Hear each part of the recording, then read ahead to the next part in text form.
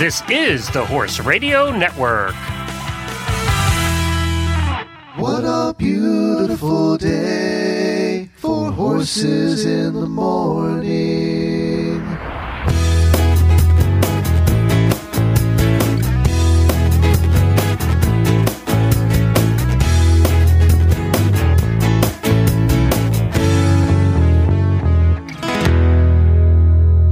Well, good Tuesday morning, everybody. I am Glenn the Geek from Ocala, Florida.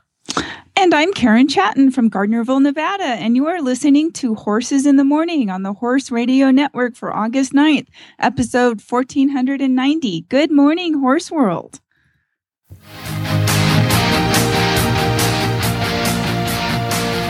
When your start time's on Saturday and your finish time's on Sunday, and it doesn't get much better than best conditioned, and completing the challenge is the challenge, you're an endurance rider. Let me ride through the wide open country that I love, but don't fence me in. Let me be by myself in the evening breeze. Listen to the murmur of the cottonwood trees. Send me off forever.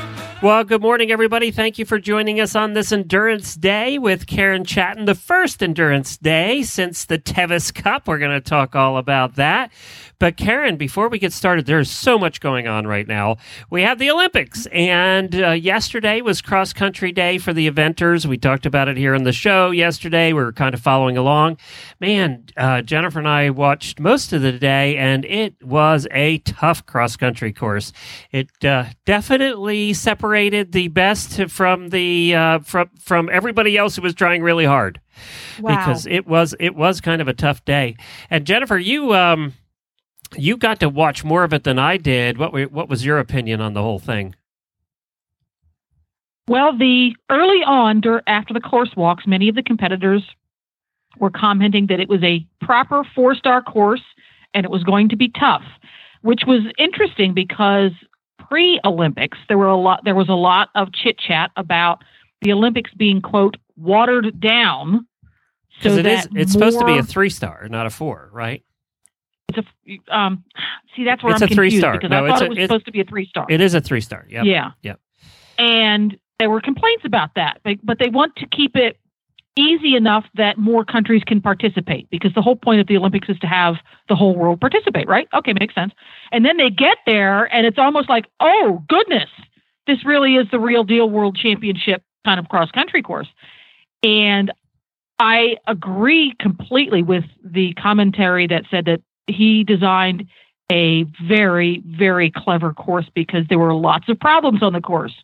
But the problems were not the kinds of problems that cause lots and lots of injuries to horses or riders. They were the kind of problems that cause lots and lots of penalties and runouts horses and the riders. Yeah, and refusals and runouts and things like that. There were a lot of skinnies that the horses penalties. Went off the side. It was just, didn't quite make the skinny. And there were a lot of flags knocked down. If you were a flag person at the obstacles, at the jumps yesterday, you were busy putting those flags back up. Yeah, very busy. Yeah. Now, the way it turned out, and the Aussies are very excited this morning. Christopher Burton is leading the way in the individual, ahead of Michael Young, who's in second, and there is one rail. Well, actually, not even quite a rail between them. So it's going to be an interesting show jumping, which, by the way, starts right now. So, Karen, I am not sure we're going to have anybody listening live today because everybody's going to be watching show jumping on the Olympics.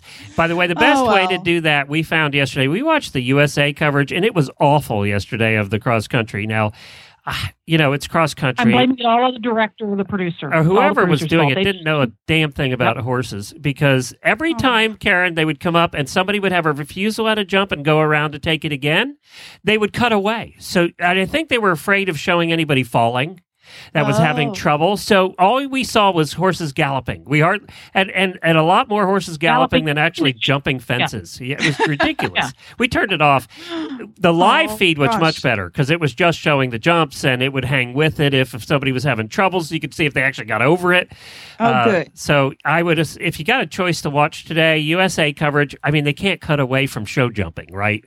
So if they're having trouble, they still got to continue showing it. But it was still a much better coverage, and we thought on the live feed. So that's NBC Olympics right now. And Michael Young, of course, who was the favorite going into this, is sitting in second. And then Alistair Nicholas from France is sitting in third. But the cool part, Mark Todd in fourth, one of the oldest Olympians competing at 60. And then at fifth and sixth, we're so excited because Philip Dutton and Boyd Martin, two Americans, are sitting in fifth and sixth. Okay. So that's good. Now, however, the United States cannot qualify for a team medal because two of our riders had to pull out or went off course yesterday, so they will not qualify for the team medals, which means the United States can't qualify for a team medal.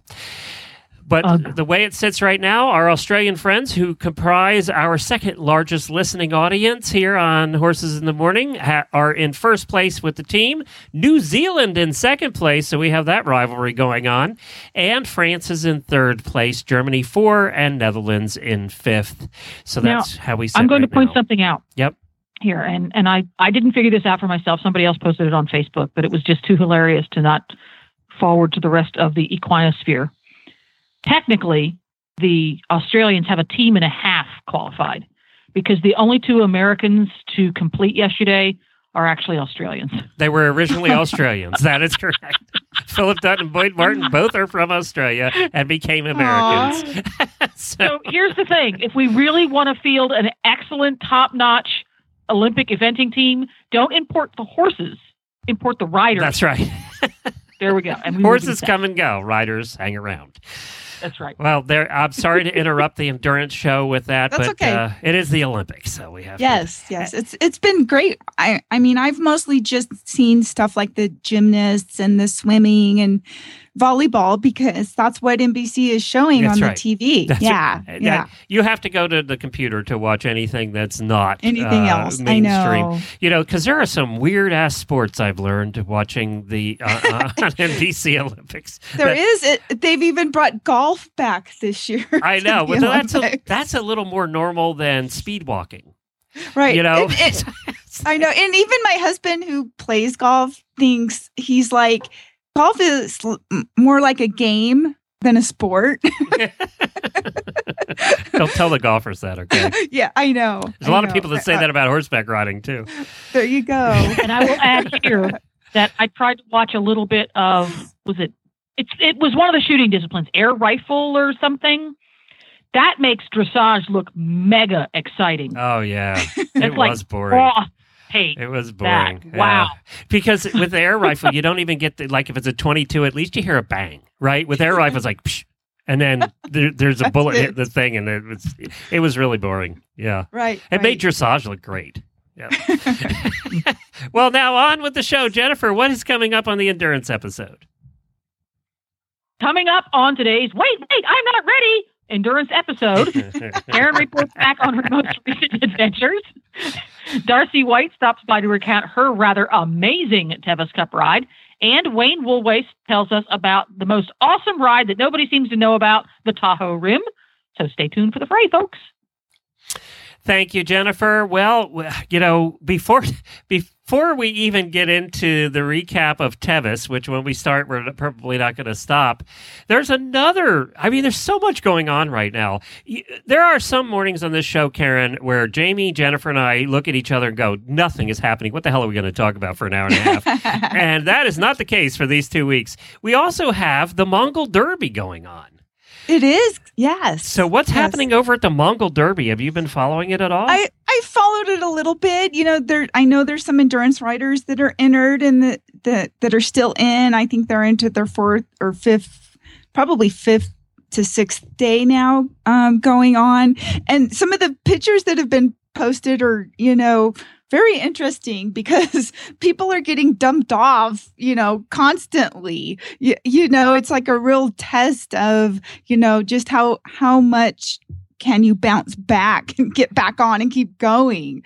These people are tough. I mean, it's something I wouldn't really want to do, but they're out there still going along and, getting on these half broke horses that, that Most of us probably wouldn't, even though they're small, wouldn't want to be, getting on a different horse every day for 25 or more miles and riding, but it's definitely looking interesting. I was also looking at some of the pictures, and it is incredible to see these little horses, and boy, they get some air though. When they want you off, you're coming off. you are not staying on. I'm trying to I'm on the Mongol Derby website right now, trying to see who is in the lead, and I can't understand their map thing. I just don't get it. Which reminds me, and I was mad at you. We were trying to follow you for the Tevis Cup, but you were nowhere on the map. What happened there? I tried to get one of those darn tracker things. Yeah. And it never worked. I mean, I never got it. It just never would accept my payment for, online. And so I kind of just gave up on it. Well, next year we're buying you one. I'm buying you one because I was so frustrated that I couldn't follow you. Next year? I was frustrated. Yes, you're going to ride it next year, right? You have no choice. You have to do it every year. It's a requirement. I need more time. It's a requirement of the job. You have to go. Oh, dear. Yeah, well, my horse definitely thinks so. He's already been moving water troughs around. So he needs a job. Well, it looks like they are in the 5th day now of the Mongol Derby, so okay. We will give you more updates. I'll kind of do some research on that tomorrow, and we'll give you updates on who's doing what over there. We always have the winner on every year, so let's hope they speak English, because that could be trouble if they don't. Right. You don't want to do that whole 1,000-kilometer thing on feral horses? No, well, gosh, the entry fee isn't the entry fee like $13,000. It's $13,000. Yeah. Plus the travel, which is to be tortured for 12 days. I know. With bad food, bad horses, pretty scenery though. You get pretty scenery. So one thing you get while you're having the runs from eating the bad food. No kidding. Yeah. No, I'll stick to something easy like Tevis. Exactly. It's only 100 miles through the mountains. It's fine. It's only one day. But you get to eat your own food. You don't have to eat that weird stuff out of a bowl. Yeah. Exactly. Well, let's talk a little bit about that. You just finished how many was this? 5th or 6th? For me, it was 7. 7? And for Bo, it was his 5th, which is congratulations, girl. Really good. Thanks, because he started 5 and he's finished 5. And I've actually finished the last 7 in a row, which is really kind of cool. Wow. So now that's unheard of, because tell us about how many started and finished and all of that. I think 165 started, 87 finished, so that made for 78 that did not, for a 52.7% completion rate. Is that about normal? That's about normal. It's usually right around half or so. Some years it's a little over, or other years a little under. It just depends on, the conditions. The conditions this year really weren't too bad. Of course it was hot. They told us in the canyons it had reached over 100 degrees, like 110. But at least there wasn't a lot of humidity. Like the year before, we had more humidity because in the morning it had actually rained on us. And then that really makes things, difficult. Wow. And now, so tell us about your ride. How'd it go for you? It went really well. Everything just sort of fell together. One of the interesting stories I have was I was at the ride meeting, which is 6:30, 7 o'clock the night before the ride, and we get up at like 3 a.m. to get ready. So during the I think we've lost Karen. Yep. I believe we have. We're getting to the good part, too. I know. Just what we're going to have to... She's been having internet trouble all morning. We're going to have to give her a call on the phone, which means you're actually going to... Jennifer, could you let her know that? We're actually going to have to... You're going to hear the phone ringing because there's no other way to do this. We were afraid that she would... that we would actually lose her. So we will try and give her a call on the phone. right now. She lives in the mountains of Nevada, and they don't have the best internet connection, and she will usually drop out with a word or two. If her next door neighbor is shopping on Amazon, there's not enough juice left. Or one of the kids is playing video games. Can you type her a note, though, and let her know, please? Sure.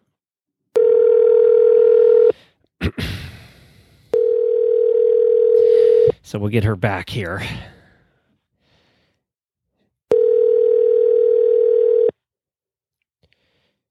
We'll see if we can get her back. Hello. Are you back? I'm back. Yeah, I figured that your internet is not holding out today. You dropped off completely. So. It must be the internet. Sorry. That's all right. All right, tell us about your ride. Okay, so we're at the ride meeting the night before the ride, and I get a text from my crew who is canceling on me. What? What? Yeah. Yeah, this is like hours before I'm due to get up to do the ride. And this is the crew person who we're supposed to send my cart and all the stuff down into Robinson's Flat, which is the first out vet check. And so I'm just sitting there kind of like dumbfounded in the middle of the ride meeting going, oh no, what am I going to do? So I texted a friend of mine and said, my crew just canceled on me. What am I going to do? Because I have one crew person there, which was Wayne, who's going to be a guest on the show later this morning. And I'm like, oh no, I'm down to one crew person. I'm like, what am I going to do? So I texted my friend, and she wrote back and said, well, we'll get up at 2 a.m.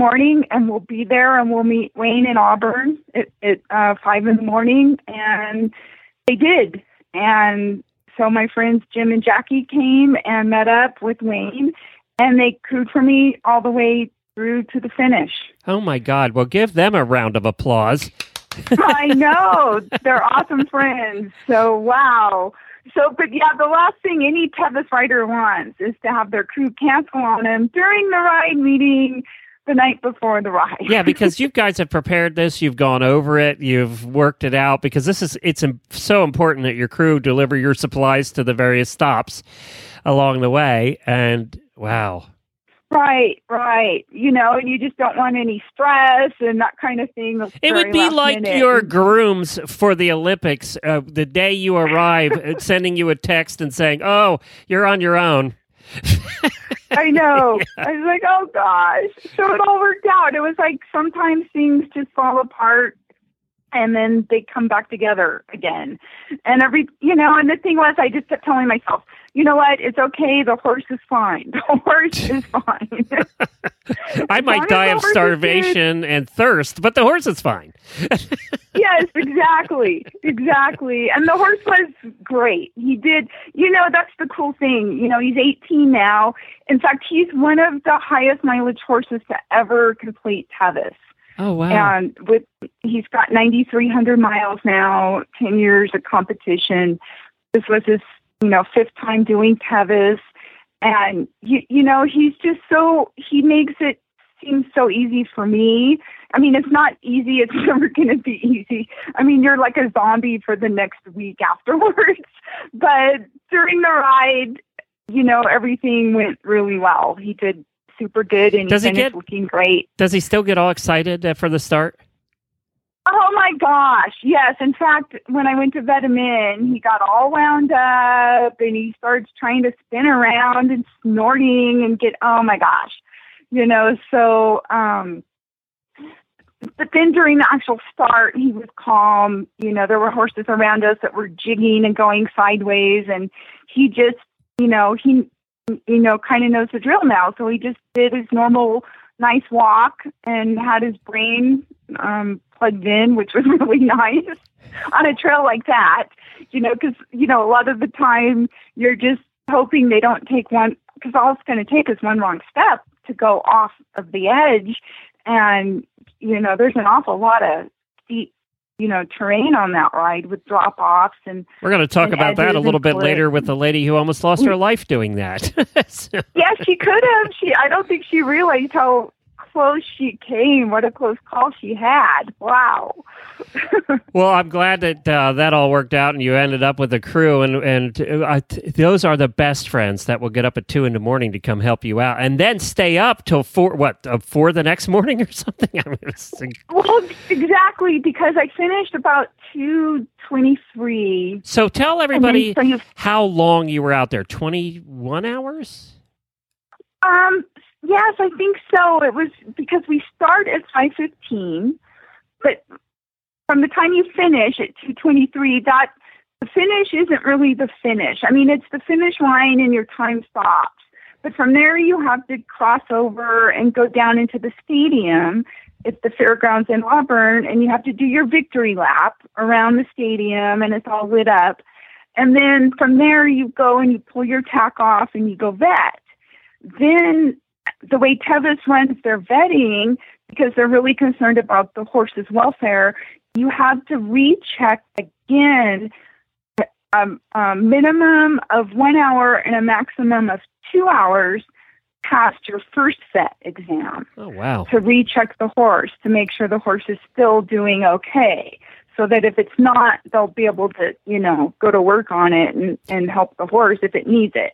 And so, by the time you get all that done and then you go back for your hour plus recheck, by the time you do get into bed, the sun is starting to come up again. So you basically have been up for 30 hours by that point. Pretty much, yes. It's a pretty much a 30-hour thing. And you were on your horse for 21 hours. I mean, that's just incredible. Yes. When you think about it, that's just crazy. I know. And then early in the ride, I decided I needed to clear part of the trail. There was a branch sticking out in it with my face. So, good. I had a pretty good scrape on my face, which had bled all over the place. And then somehow I managed to get my tights ripped on my knee. So I had this huge hole in my knee. It's still healing. It's better. Wow. When you showed pictures of what your knee looked like after, it was awful. Ugh. Yeah, it was pretty, yeah. So what happened? Your tights ripped and then is that what caused it? Was the branch caused that? Or was I think so. Yeah. I don't even remember. I don't even know what happened. I just know that I get into Robinson's Flat and someone says, "Oh, your tights are ripped." Oh, yeah, they are. How did that happen? And then next thing you know, my knee is getting, kind of rubbed raw because of it.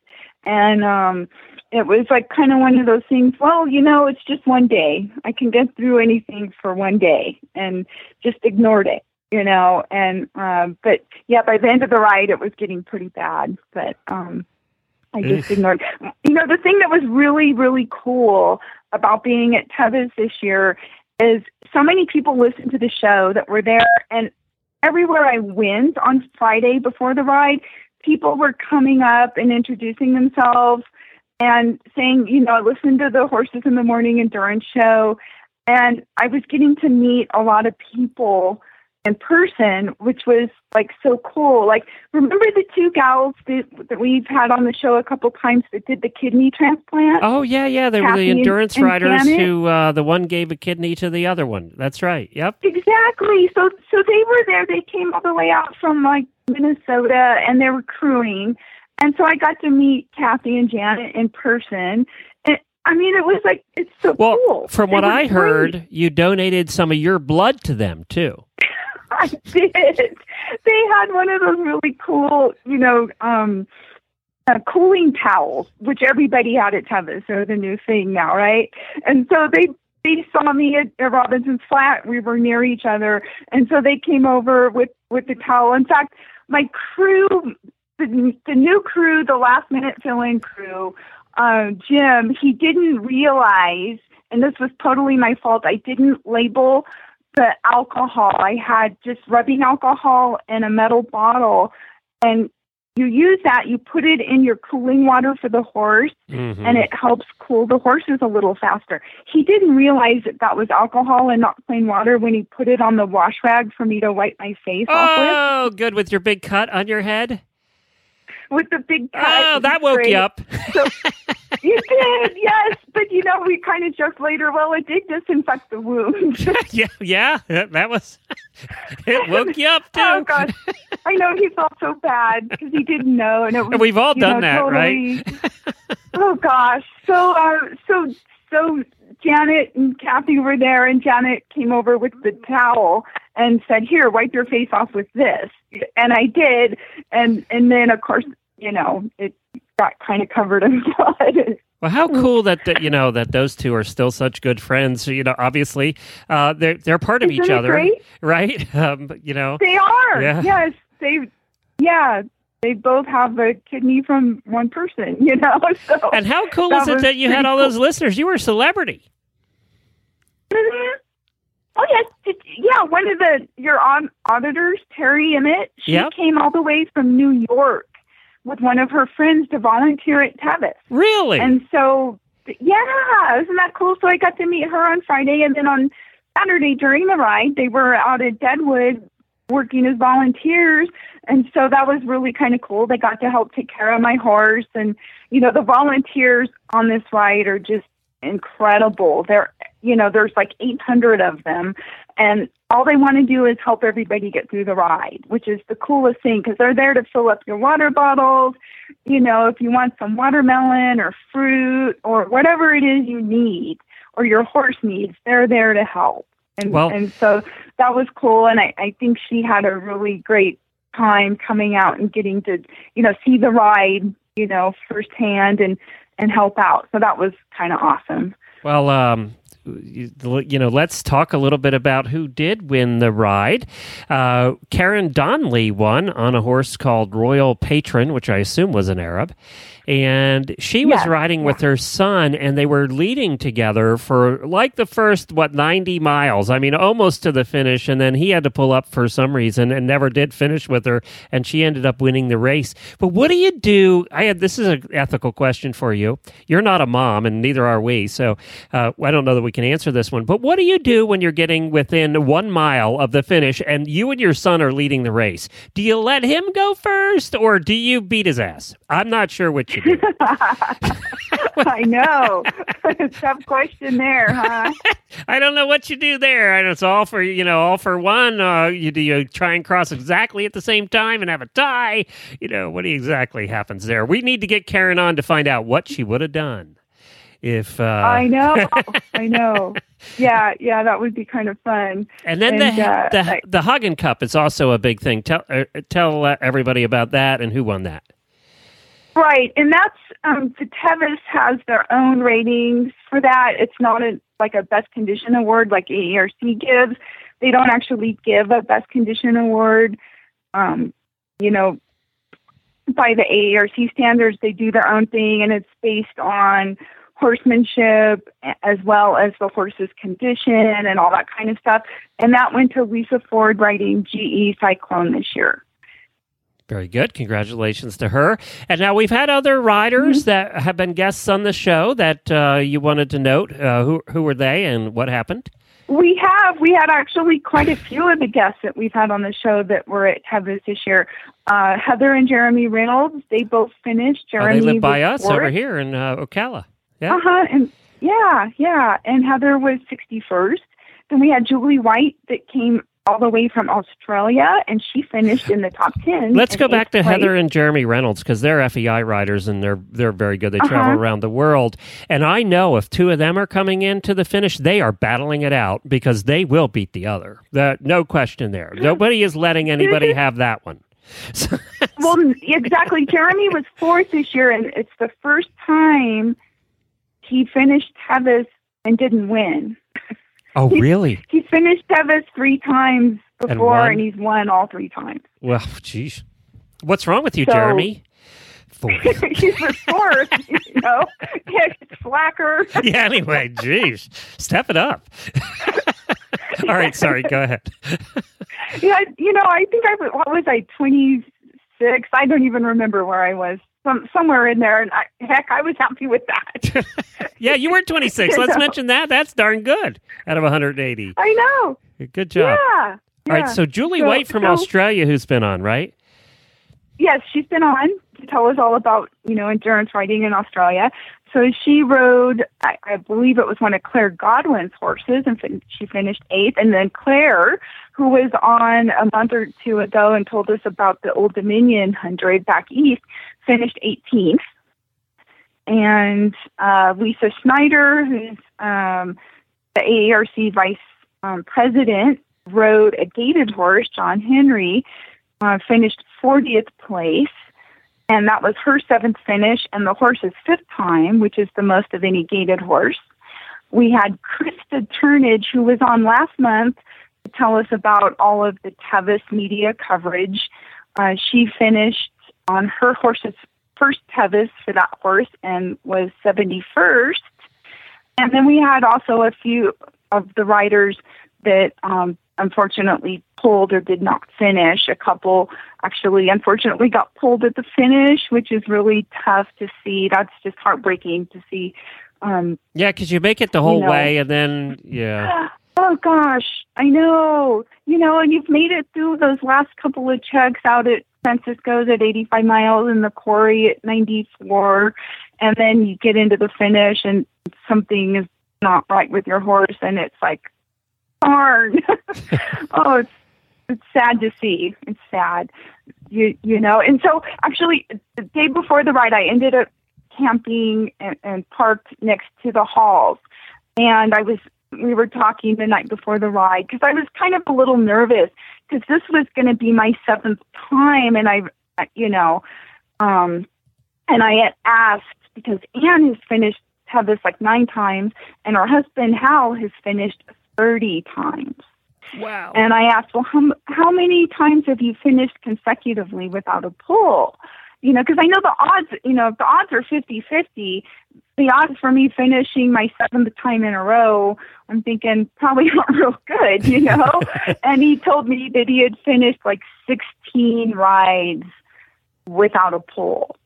And so now I was feeling a whole lot better about going for my 7th, without a pull.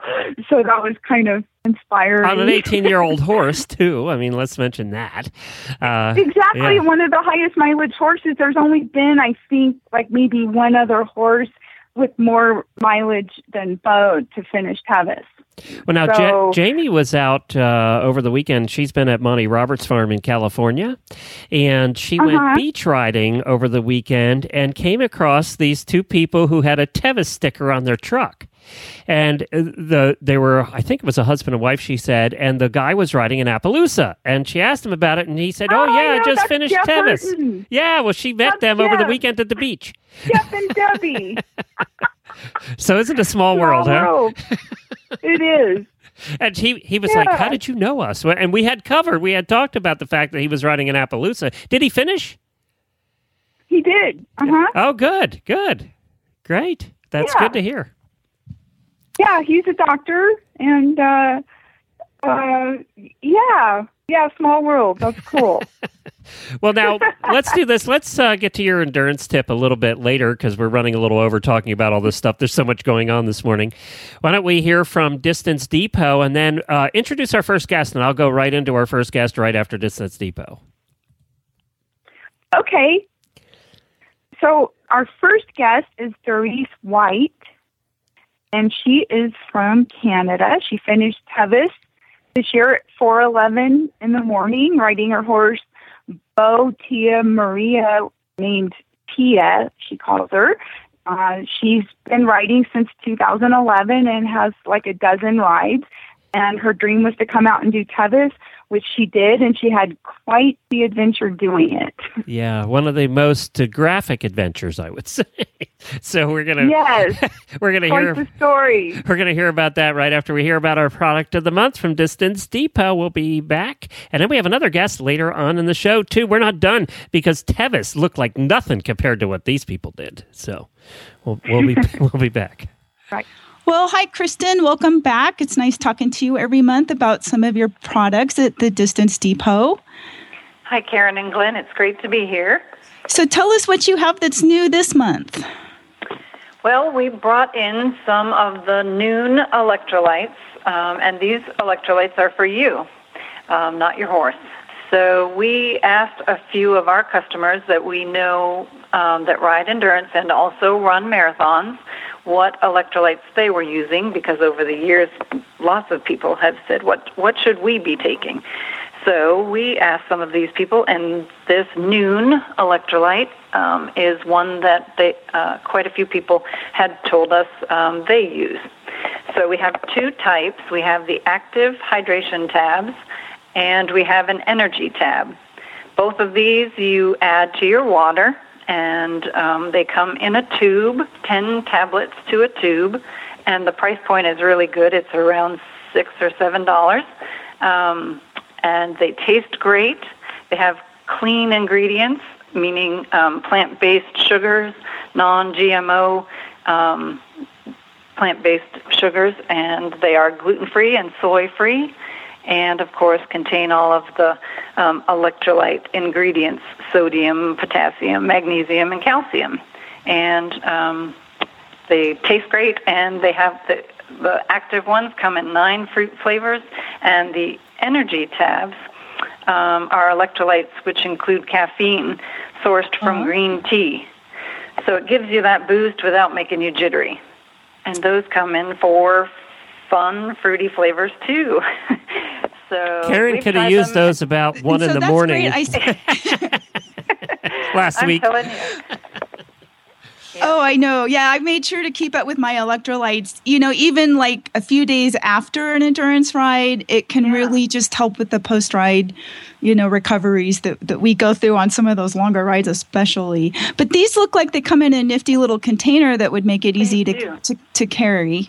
And so you just take a tablet and put it into your water bottle. Yep. And it dissolves. And it tastes great, and it dissolves. It does take it a little while to dissolve. I thought maybe it would dissolve a little faster, but I suppose if you put it in there, if you were a runner, or a rider, and you put it in there, by the time you got ready to have a drink, your first drink, it would be dissolved by then. Mm-hmm. So, yeah, very, very good. We like them. Our customer service girl has gone to Oklahoma for a show this weekend with her students, and they all took some different flavors to try, so they're going to give us feedback. But so far, we've liked the flavors we've tried. Oh, good. Yeah. And one of the products that was really popular at Tevis this year was the Equa Cool Down towels. Hey, we just had those people on the show last Friday. Oh, yeah. They're a really unique cooling product, and we've sold them for several years. But it's kind of a cool product because it has a 2-step process, and you don't need refrigeration and all of that. Basically, once water is absorbed by the fabric, it has a plant extract that's actually infused into the fibers, and so it makes the retained moisture stay cold, and all you have to do is wave it. So you can put it around your neck. They have products for horses, too. Mm-hmm. So it's pretty unique to the industry, I think, because you don't need that refrigeration. Right. And how many of the items do you carry? Well, we carry the cooling towel for the people, the equine leg wraps, the equine neck wrap, and the body wrap for the horse. Wow. Yes. Yeah. I think it's going to become a very popular item because it really did seem like it worked. You could just feel the difference in how much cooler the temperature of the towels were pulling, the heat off of the horses. Well, now we know that what they were telling us wasn't all just PR. It actually does work. Good. Exactly. And can you get it? So can you get the horse and the people products with you? Yes, at our store, absolutely. Okay. Yes, you can find them at thedistancedepot.com. Okay, very good. Well, thank you again, Kristen. We appreciate you being on. Thanks, Karen and Glenn. Bye-bye. Thanks. Well, thank you for joining us this morning, Darice. We love having you here to talk about Tevis some more. So tell us a little bit about how did you get involved in endurance and what made you want to go do Tevis? I I had as a child I had horses, and I had an Arab gelding, and he was I had him till I was about 20, but then I got away from horses because life got in the way, right? There was no time, there was no money, and so in 2007, after 30 years away from horses, whoa, yeah, Wow. I thought it was a brilliant idea to get Tia, who had 1 month of training, and I hadn't ridden for 30 years. So I thought this was an excellent plan. I had her for 6 weeks. I was riding. I was doing, and you know what? It was never Tia's fault. I was riding her. I was doing everything wrong. I got tossed. I broke my neck in 2 places. I should be dead. I shouldn't be here talking to you. I should be paralyzed from the waist down, or from the neck down. But somebody was looking out after me that day, and although I'd like to say I got up and walked out of the field, I didn't. I had to be carted out, and so I thought, well, this didn't start out too well, and I thought, oh, this doesn't feel so good when you're older. Anyway, so I went and thought I maybe should take some lessons. That might be a really good place to start. So I started taking lessons, and then I thought, hey, this other horse has had 2 months training, so it's pretty much bomb-proof. So I started riding her, and with somebody coaching me and stuff. But meanwhile, Tia was in my pasture, mocking me. And I don't do really well with looking at horses that are totally usable, and there's not a darn thing, what's wrong with you. So I started going for lessons, and I said, okay, I won't ride her outside of a corral, or I won't ride her outside of the arena, and I won't, okay, well, I won't ride her in the park. Okay, well, I'm riding her in the park. Okay, well, I won't ride without somebody else along. Well, to the point that I was riding my horse in the dark on Tevis. So in about 2011, I guess, I thought, well, I'll see how she does at endurance. Let's see. Let's see how she does. Well, it turns out she was natural. She pulses down like a trooper. She's good about going down the trail by herself. We've had some disagreements about what pace we're going to go. Is she an Arab? Yeah. Yeah. And she's got fast down really well. There's no problem with, we can go real fast. And so it's just a matter of saying, okay, Tia, slow down and let me guide you, whereas Tia's like, no, I know the way. I know where we're going there fast. And but she's one also, like, and now when I say she's one, we have a very small endurance group here. We don't have a ton of people, but she's one top horse in competitive trail and endurance. So, she's done well. We've had our bumps in the road. I've done some stupid stuff that didn't work out well for her. So it's been a learning process. Mm-hmm. But then a couple of years back, last year or 2 years ago, a friend said, I'm going to go to Tevis next year. Do you want to go? And I thought, do I ever? And then, but the wheels sort of fell off. And I was having a bit of cramping issues. I had saddlebags on her, over the back of her saddle, and they were banging against her hip. So I readjusted that, went to front saddlebags, but I couldn't go in 2015. I couldn't go when I wasn't confident she was 100%. It just seemed like a waste of money.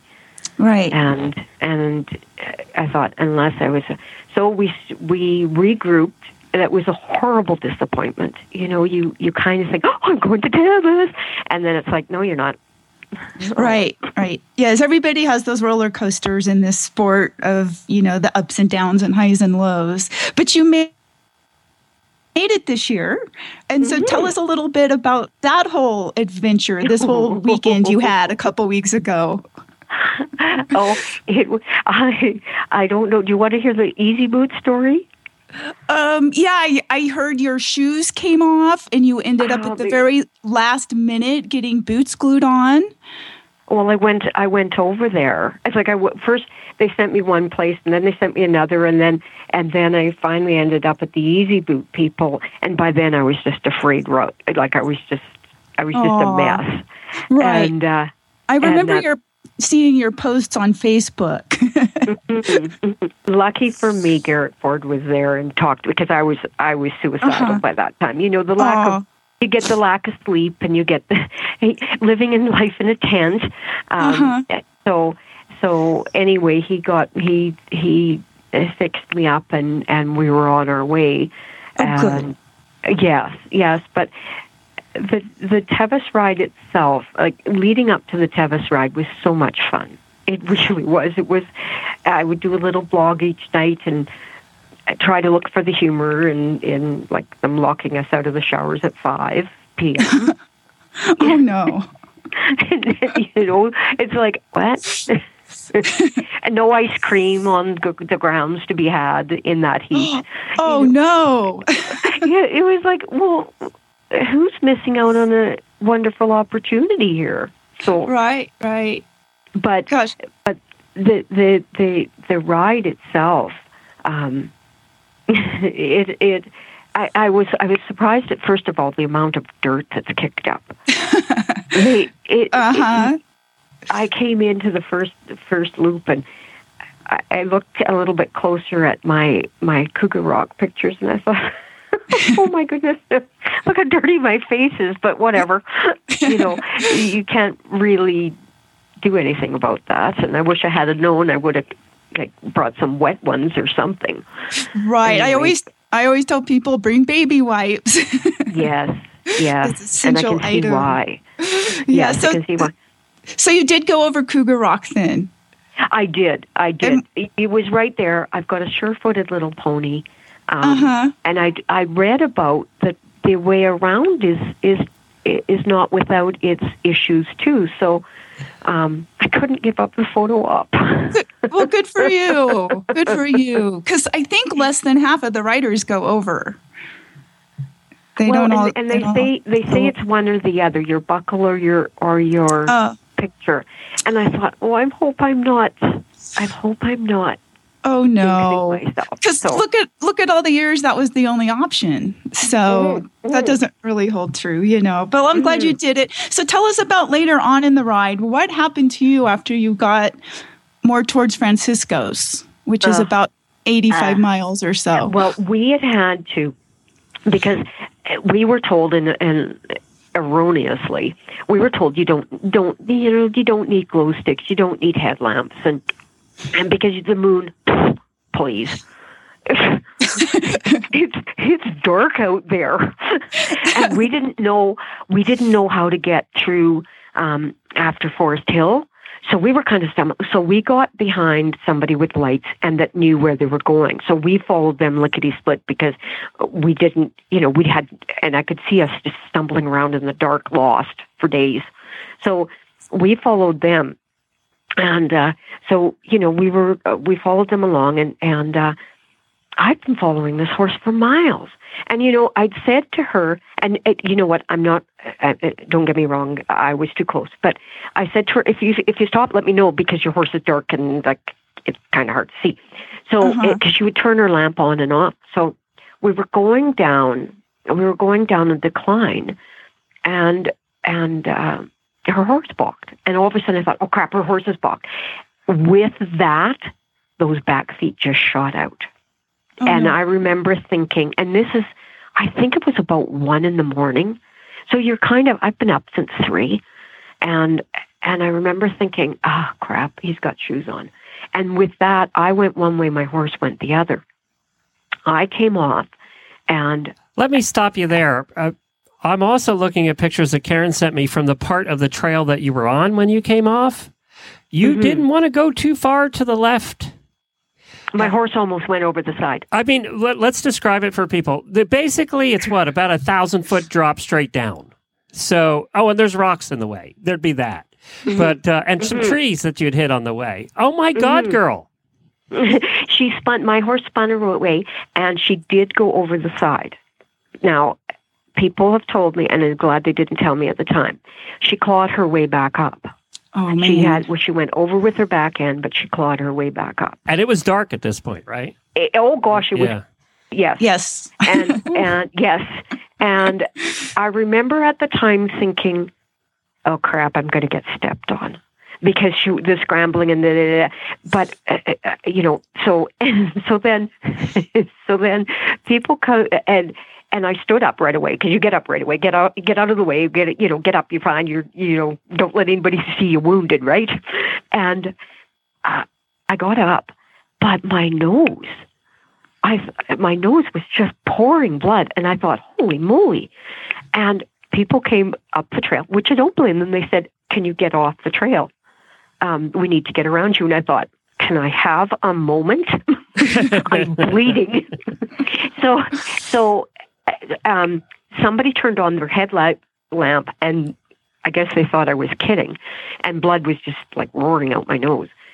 So luckily for me, my friend had a bandana still with her, because I had nothing. I guess I could have taken off my shirt and put it against my nose, but I was wearing somebody else's shirt, so I was trying not to bleed on it.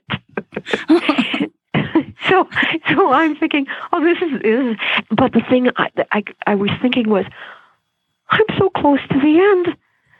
So I kind of figure I was 82 to 86. So and I didn't realize I'd hurt my leg so badly. But I just thought it was from all the riding. My knees had seized up. So I tried to get on, but I couldn't, because I couldn't push off. So my friend Wendy got off and helped me back on my horse. But she did my right stirrup up too high. So until I rode a long way with my knee almost up to my armpit, and bleeding all the way, and trying to stop this. And now I have to breathe through my mouth, because I can't breathe through my nose. And I'm thinking, oh, I'm getting so thirsty. But I couldn't. Trying to get my water out and then put it back with like it. So I got to the vet check, and I said to Wendy, I think I'm going to be pulled, because I wasn't sure if Tia had been hurt or not.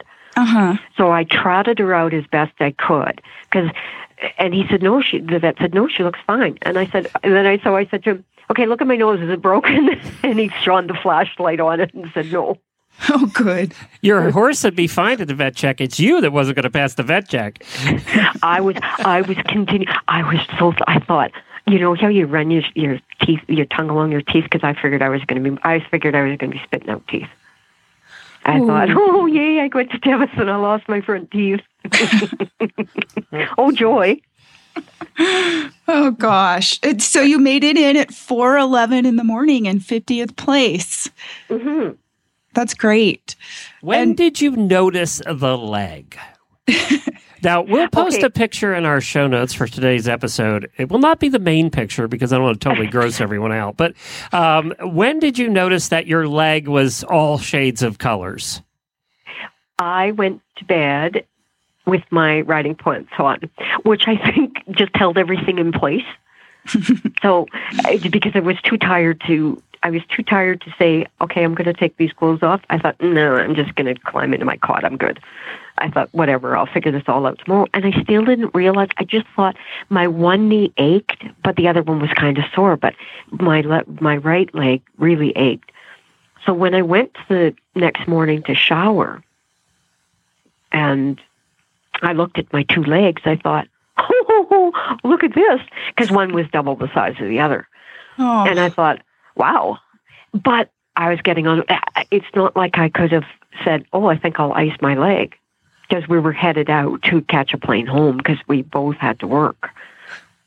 And so it I don't think I started icing it, which was stupid, until about Tuesday, which was, again, stupid. And, and by each day, it got more and more colorful, like really colorful.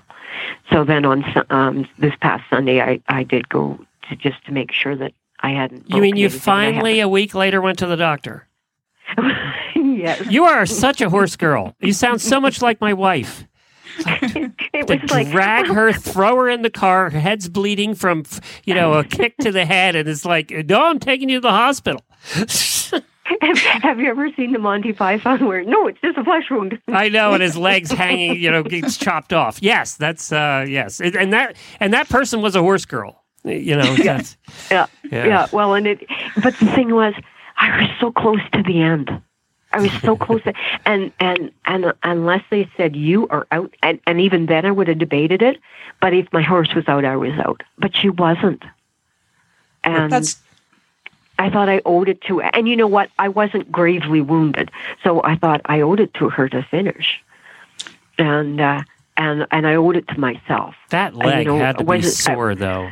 Let me tell you. Look at how bruised it was. That you were limping for a couple days. Oh yeah. Advil, Tylenol. Yeah. But it is. Somebody said blood dries, bruises heal.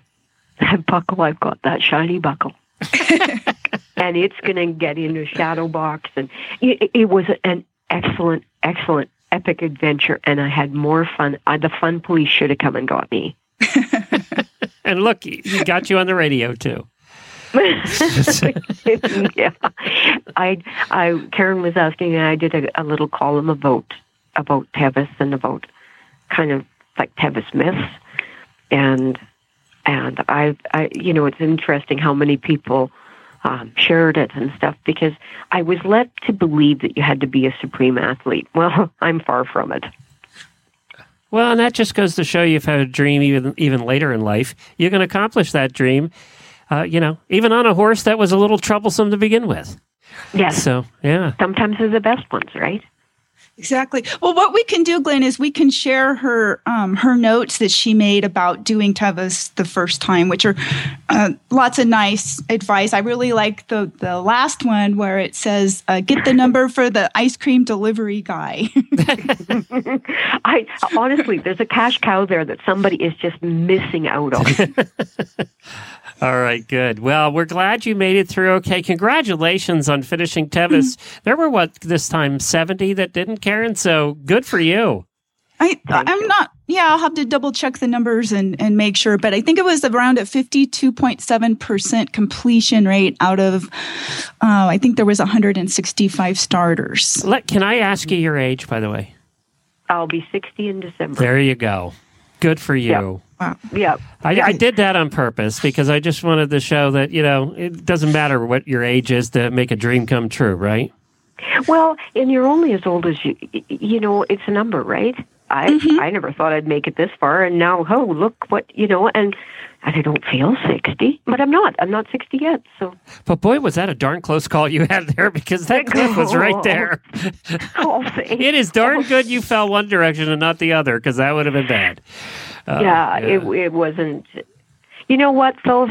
You come with the plan, and it wasn't my day. You know what? Right? It was probably better for you to have that happen in the dark where you couldn't see what was there. Exactly. Because you would have panicked more had you seen that cliff and the 1,000-foot drop, right? And you might have done something stupid then. This way, you just, you might have tried to correct and caused it to be worse. This way, it just happened. So right. Yeah. Right. Yeah. Yes. Well, thank you, Darice, for joining us. And again, congratulations to you on your completion. Oh, thank you so much. I appreciate it. It was so much fun. Now polish that buckle and get it framed. I will. Well, that was Darice Whyte we were speaking to. She was the one that the picture went around Facebook of her leg looking like it had been run over by a Mack truck. And we have that picture. We'll put it in the show notes, but I'm not putting it as the main picture in the show notes, Karen, because it's pretty gross. But good plan. But when you do think about it, what would have happened maybe in the daytime? I was thinking about that as we were talking to her when we did the interview. If that had happened in the daytime, she might have panicked, because literally, if the horse had fallen the other way, they both would have died. Yes, it could have ended much worse. So, she has quite the story to tell. 60 years old and late in life decided she wanted to do, about my age now, she decided she wanted to do this and ended up doing it. I can't imagine taking that up now at my age with my energy level, which is some days about zero, and then doing that. That's just incredible. Isn't it great? It's just incredible. Well, quick Olympic update. They are in the middle of show jumping. I'm shocked at how empty the stands are, by the way. It would not be that way at Rolex. It would not be that way at all. But the stands are, I would say, only about 50% of that. But they are getting some clean rides and then some rides with some rails and a little bit of both right now. But the ones who are on the leaderboard are yet to come. I think Boyd Martin's supposed to be coming in shortly. So that's what's happening right now in the Olympics. But now you have a trainer's tip or a endurance tip for us. I do. One of the things I learned at Tevis was how to properly ride with a headlamp. And Bo taught me very well what to do and what not to do in regards to that. He historically has not liked headlamps when I ride with him. And so prior to Tevis, I went onto Amazon and I looked up a bunch of reviews, and I found a headlamp that got a lot of really good reviews, and we can post the link to it because it was only like a $20 headlamp. It has two separate buttons, one for a red light, which the horses seem to accept a lot better because it doesn't blind them the same way as like a bright white light does. And then it's got the second button for the white light. And as it turned out, finally, Bo was accepting of me having the white light on when I rode him, because at Tevis this year, the moon didn't come up until like 10:30 at night. So we were out there in the dark for quite a while before the moon came up. So, I mean, it was dark. And you're on these narrow trails with drop-offs. Okay, I've asked you this before, first of all. That's just crazy. But, I mean, you really have to trust your horse. I think I've only had one horse that I would trust that much. Right. I know. Yes, and that's the cool thing. That's why when people finish Tevis, well, you're not only relieved that you lived through it and you made it to the end, but you have developed this huge, team effort with your horse. And so now you've got this, it's a huge bond that you make with your horse when you get through something like that. It's just incredible. And so Bo was actually letting me turn the headlamp on, which was great because it made me feel a lot better to be able to see the trail. And so the things I learned. Oh, did we lose? Don't tell me we lost her cell now. Uh-oh. Once again, she was on the good part. Are you there? Oh, no. No, I'm here. Okay. I'm here. I didn't go. Am I still here? Okay. So keep looking straight ahead. Point the light straight between your horse's ears and keep looking at the trail.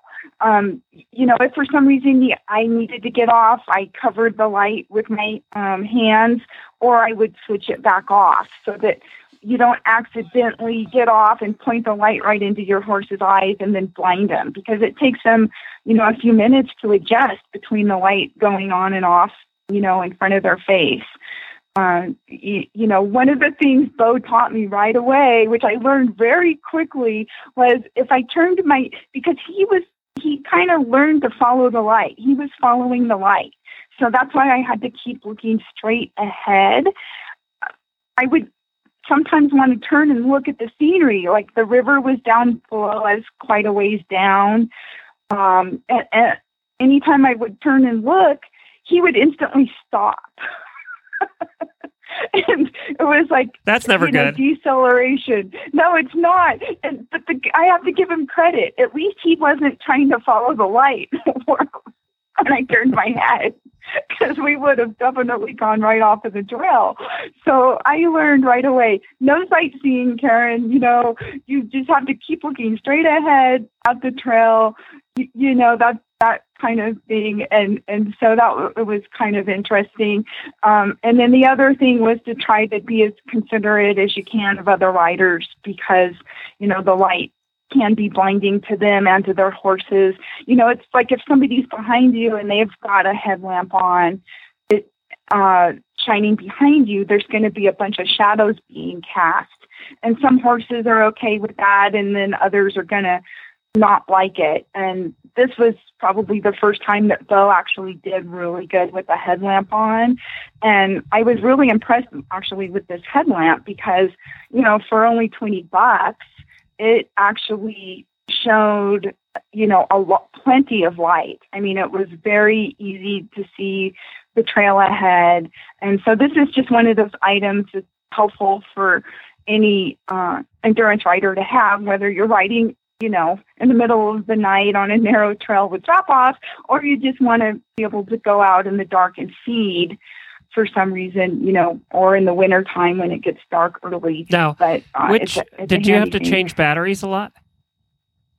I didn't. No, the batteries lasted. I think it just runs on a couple of AA's, and the batteries lasted. I put the headlamp on it Forest Hill, which is I think 67 miles, but I still had some daylight, luckily, for a little bit, and then so I'm trying to think. I probably had used it for maybe a total of 5 hours or so in the dark, and didn't have any trouble. It lasted that whole time. What's nice about it is it's not a big, heavy one.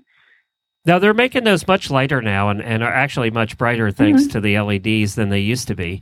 Right. So was it about half the people use headlamps and half don't, or? Yes, it depends. So some people, like I've mostly not used the headlamp on my previous Tevises because Bo, he always objected. He never liked the shadows or anything like that. He preferred to be in the dark. And I always just tested him because the horses can see a lot better than we can in the dark. And so this was kind of the first time. But I do know quite a few of the riders do like to use the headlamps. Very good. Well, now let me, which one was it again that you got? Which model? Because there's like 1,000 of those. It is. I have a link. We can post it. It was from Amazon. And I basically just went on there and looked up a few in the search and then read the reviews. Oh, that's you got the Michello really one? Yeah, that one is known for being very bright. Yep. Yeah, it was. Cool. It was great. Well, while we're waiting for our next guest, and they made your ride look minor, so we're going to talk to them about they actually had a first on long-distance riding. But first, I wanted to ask you about Valerie Ashker. Lainey Ashker, the eventer's mom, started out on her cross-country trip and made it from California through Nevada. And I guess, what state are they in now? Nebraska? No, they made it through Nevada, they made it through Utah, and part of the way through Colorado now. She's in Pueblo, Colorado, and her driver, unfortunately, has left. So she is looking for another driver. He got sick of driving at 4 miles an hour across the country. And sitting and waiting for hours. Yeah, that's got to be a boring job being the driver. For sure. I know. Well, and it's a lot of work. I mean, it's because, you've got to stop and fill up fuel and fill up water for the horses and set up their pens and, get their feed and all that kind of stuff. So it's a big job, but for somebody that wants to see the country, literally 1 mile at a time, it would be, an adventure. So she is looking for someone that can come and help her keep moving her rig. Well, so basically she's in Pueblo, Colorado now, and she's stuck there because she has nobody to drive the truck. Is that the case? Well, I think her parents are there now. And, of course, I think her dad is 85 years old, and he's been kind of helping with moving the rig and stuff like that. But, I don't think he can keep it up for the next however many weeks or months that she needs. So she's looking for somebody, hopefully, that can come and help move the rig, even if it's just for a few days or a week at a time. And if she's in Pueblo, then she crossed the Rockies. She's past the Rockies at this point. Yes, and the horses are looking great. Her off the track thoroughbreds are both doing really well, and she's done a pretty amazing job so far. And actually, I think on August 15th, her other friend, Peter, is going to be leaving. He's been riding her second horse. So she's also going to need somebody that can ride with her, I think, on the other horse. So if anybody is interested in doing that, look her up on Second Makes Through Starting Gates on Facebook and get in touch. And that would be kind of a neat adventure for somebody, especially if they're a thoroughbred fan to get to go do, And then one of our other guests that we've had on and previously was Samantha from the Nevada Discovery Ride. She is starting her new ride, which is going to be over 1,000 miles tomorrow. Oh, cool. Yeah, that's right. We talked to her. Yep. And she's going to, that's a Nevada, pretty wild ride too. Yeah, she's on a BLM Mustang. Yep. Very cool. Well, your next guest is ready, and I think you mentioned him before, Wayne, and tell us why he is coming on. Well, Wayne and Phyllis Keller just recently rode the entire Tahoe Rim Trail. They're, I believe they're the first ones that actually have ridden the entire ride as a through ride on their horses, which is really cool because they did over 29,000 feet of elevation, Whoa. Which is more than people that climb up to Mount Everest. Wow. So that's really cool. And Wayne also was the other person on my Tevis crew, which was great because that all came together super, super good. So good morning, Wayne. Welcome to the show. Good morning. You there? Hi. Okay, so I'm here. Good morning. Well, before you continue, Karen, I just got to say, Wayne, thank you for taking care of our girl because I'd hate to do the endurance show by myself. So, well, Glenn, I'll tell you something. My life changed once I met Karen in so many ways, all involving horses. Well, good. I'm glad that you took care of her on Tevis and that she got back safe. We appreciate that. So, Wayne, tell us about, for the listeners that have no clue what the Tahoe Rim Trail is, tell us about it. Essentially, the Tahoe Rim Trail is a trail that circumvents the entire lake. It's 170 miles long. It's an amazing trail. Whoever built it, I mean, there's so many man hours, but it has just a variety of terrain, but most of it is up and down. There's very, very little flat, if any. And it's the hardest and most challenging trail either Phyllis and I have ever ridden. And we've been some pretty gnarly places. So it's a challenge, but it's also a really beautiful trail. There's nothing more pretty than the Lake Tahoe area basin there. And so what did you do to get prepared to go do that? Well, both of us ride endurance horses, and the very first thing is you need a very fit horse and a very trail-wise horse. I would not take any new horses up there or horses that certainly weren't very fit. That was just the basic. Both Phyllis and I independently, because we live in different areas, we got our packs together, our equipment, and we altered and practiced. And when I camped in my backyard, highlining my horse, because you must highline by Forest Service rules. She did the same. I went on an overnighter with your husband, as a matter of fact, to Star Lake, and just to check everything out to make sure that it was, going to work for the 9-day trip. Right. And then how did you manage as far as the horse's food and water? That's the real challenge. The biggest problem, you can't carry much feed. We carried outgrowth milling, which, and other long riders carry grain about 6 to 7 pounds per day, which means they have to graze the rest. My horse eats 20 to 22 pounds a day, so you got to constantly look for grass. You cannot do it without someone resupplying you every couple days. It's just not possible because you can't carry the feed. And, of course, the water's an issue. You can't carry water, so you really have to pay attention to the water sources and avail yourself of every chance to drink for the horses.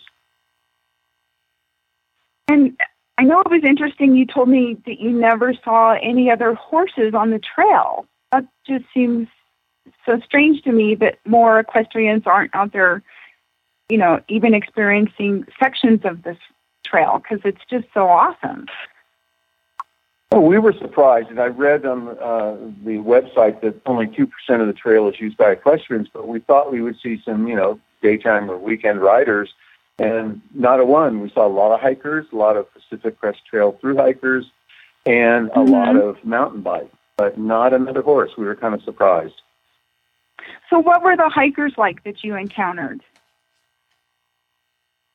Actually, the hikers were the high point for us as far as meeting other people, especially the PCT, which is Pacific Crest Trail hikers. At that point, they've done about 1,100 miles. They're en route from the border of Mexico to Canada, which is about 2,600 miles. And by this time, they have a lot of trail time, and they're pretty weary, but we just had a ball talking to these folks. Very supportive, loved the horses. They all had great stories and really gave us an appreciation of those doing those long through hikes. And it was fun. It was fun meeting them. We enjoyed it, and they seemed to enjoy us, so it was pretty good. Now, were a lot of them asking for a ride at that point? Glenn, you always go to the heart of the question. Actually, my best offer was $2,000 for a ride. It started out $1,000, and then the next guy that wanted to ride, I told him the bid, and he upped it to $2,000. See, I thought so. I thought so. I mean, that's at the point of that walk where you're just really sick of walking.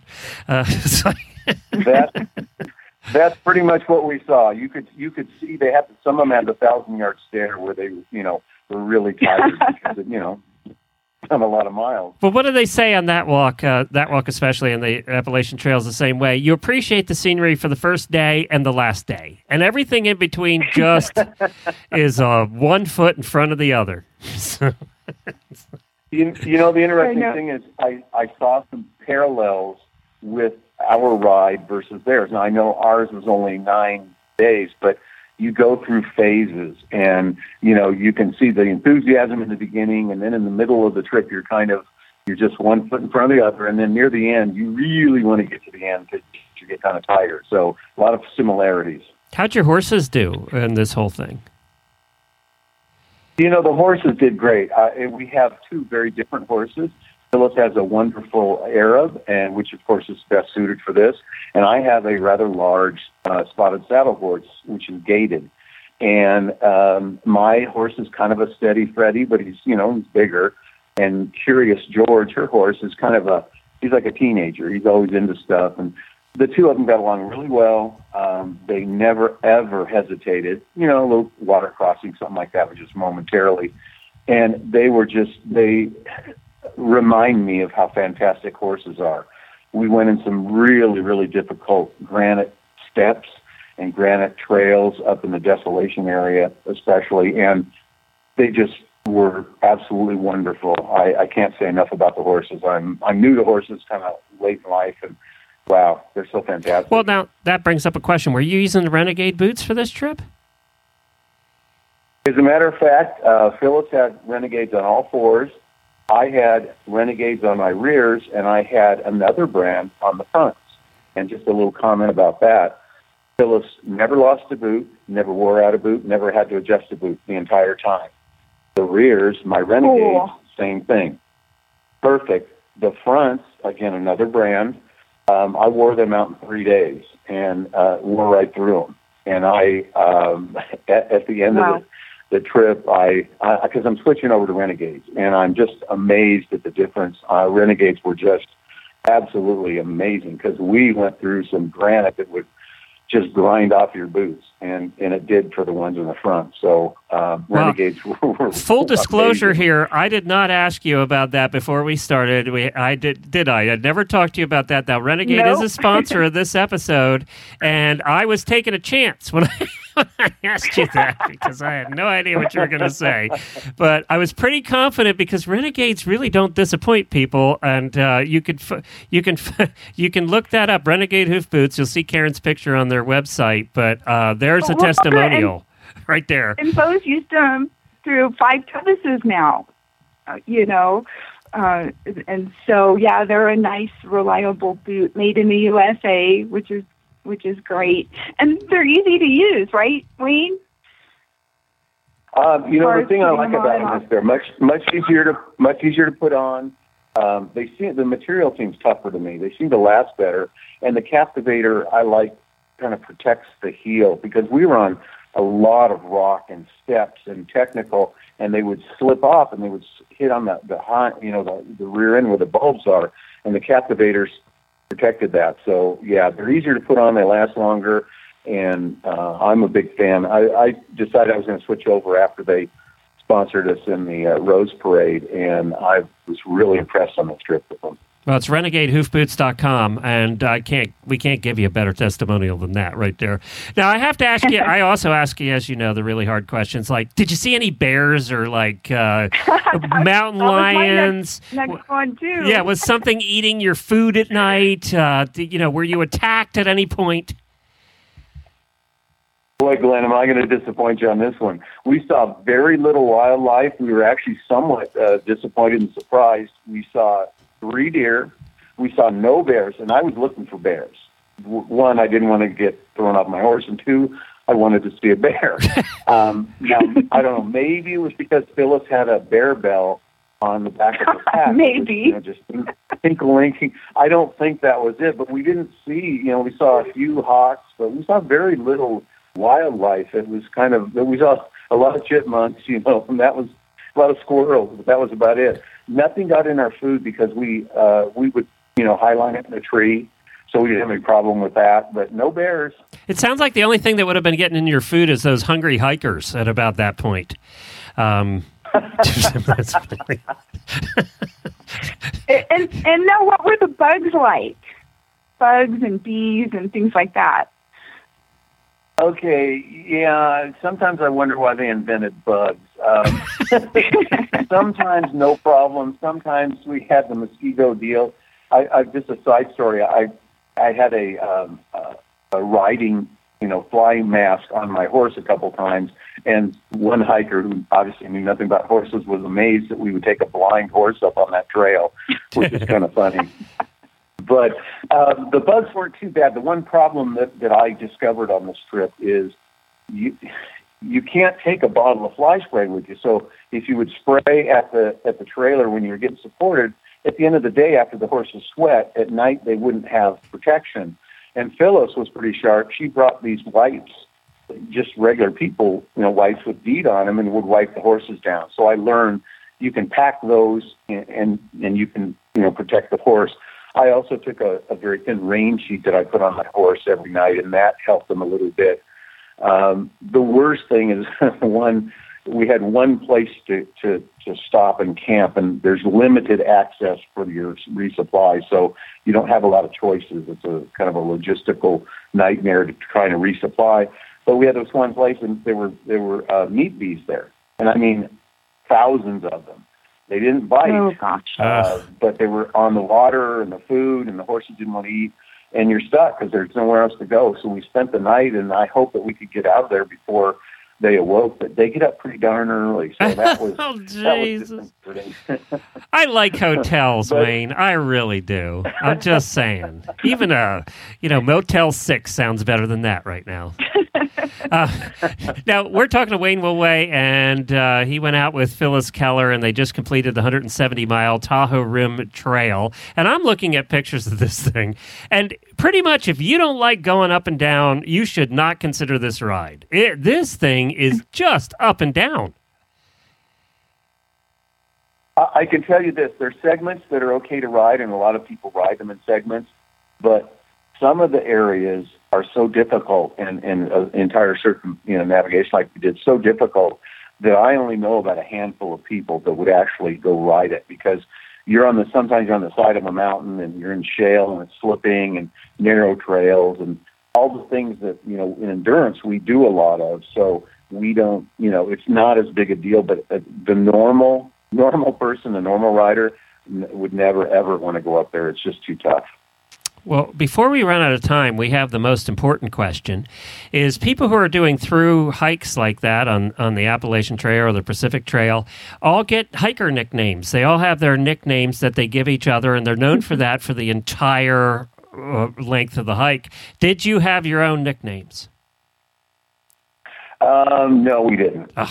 We could come up with some for you if you want. I'm sure that Karen and I could come up with something. I would trust Karen to come up with the names. Glenn, I don't know if I can trust you to come up with the names. It'd be memorable. For sure. Do you have another height? Now, is there another one now that you've tackled this that nobody did? Is like Mount Everest on horses next, or what's coming up? Okay, well, this is crazy, and you'll probably understand how crazy it is, but we took this ride, or did this ride, as a warm-up or kind of a test ride in anticipation of maybe doing the PCT next year, the Pacific Crest Trail. Now, can you even do that on horseback? Are you allowed? Yes. Okay. The entire trail is but there's only a handful of people that have done it. It's, as you can imagine, 2,600 miles, it's a heck of a challenge. So I'm having second thoughts because it's, you don't realize how tough things are until you go out and do something like this. Still kind of planning on it, maybe, and Phyllis is still planning on it, maybe. So we might be back on the show talking about the PCT one day. Wow. Now Wow. I don't know of anybody that's done the Appalachian Trail with that, I don't know. I don't know of anybody either that's done the Appalachian Trail, come to think about it. I don't know if that's all open to horses, though. Yeah, I don't know either. I read the Appalachian Trail was not open to horses, so I'm not sure, but Yeah. the PCT is. Well, now, and anybody that wants to get an idea, if you have no idea what the Pacific Crest Trail is, just rent the movie Wild with Reese Witherspoon, and pretty much it'll never make you want to hike anywhere ever again. So I don't know if you've seen the movie, but it pretty much, Reese convinces you by the end of that you don't want to do this. And that was based on a true story that she did that movie. So. Well, I will say this. After doing our Tahoe Rim Trail, I have a new respect for long riders. And that's, anybody that does over 1,000 miles, like Samantha that's starting now. It's incredible. The gals that are on the PCT, that's such an accomplishment. You just can't even imagine. So I have a new respect for those folks. Well, they're doing that in the Mongol Derby right now. You could go ride a bunch of crazy little ponies that want to kill you for 1,000 kilometers next year. It's open to you. That's the ultimate Glenn? crazy there. Glenn, we'll follow you. Okay, no, I was going to follow Wayne, actually. I don't even think I'd want to go along and, root for you. I can do that from here. Yeah. Thank you. Yeah, no, maybe I'll be Wayne's crew for that. There you go. I don't think they have crews. It's pretty much a free-for-all. Can I mention one last thing? Yeah. The unsung heroes of any of these rides are the support and the crew. Nobody realizes how difficult it is and how much work it is to be the crew. And we had Phyllis's husband, Bryce, who was just absolutely super crew man. And they don't get any credit, and they work their rear ends off, and they really have to coordinate everything. So it takes a crew for all this stuff, for support friends, and you couldn't do it without them. Any of these long rides, you couldn't do them without other people helping you. So that's, part of the allure of it. You get to meet some really cool people and really bond with them in that regard. So that's kind of nice, too. Did you have any cell service the entire trip? Yes, I did, but not for about probably 6 or 7 days, and then I finally got some at the end. I planned on posting pictures, but I couldn't, and so I just did it all at the end. But it's funny because when you get cell service, you're so thrilled. It's like seeing that Motel 6. You're back in civilization. I'd be 3 days in, and I'd have the shakes. I wouldn't be able to continue anyway. They'd have to carry me out in a helicopter. We'd find Glenn down at South Shore in one of the casinos. Yeah, that's right. I'd have my cell phone out and be Okay, finally. Glenn, I think you're being overly generous. I don't think you'd last a day. I don't think I would either. No, I'm totally with you, Wayne. I definitely would not last a day. I've always wanted to do one of those dude ranches, but I always wanted to do the food wagon. I'd be the chef. Thank you very much. I'll be on the carriage. Thank you. Let you guys do the riding. Wayne, thank you so much. You're always a pleasure. It's always fun. And congratulations. What a ride. Yeah, congratulations, thank Wayne you so and much. Phyllis. Thanks for having me on the show. And thanks. Yeah. Thanks, Wayne. Next one, let us know.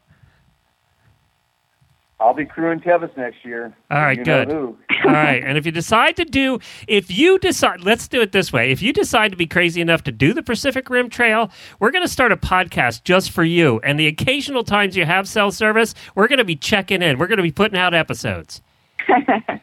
Because that'll be something we want to follow. We're gonna do a Pacific Rim Trail podcast, and we're gonna follow you your whole trip, and we're ups and downs and nightmares and the whole thing.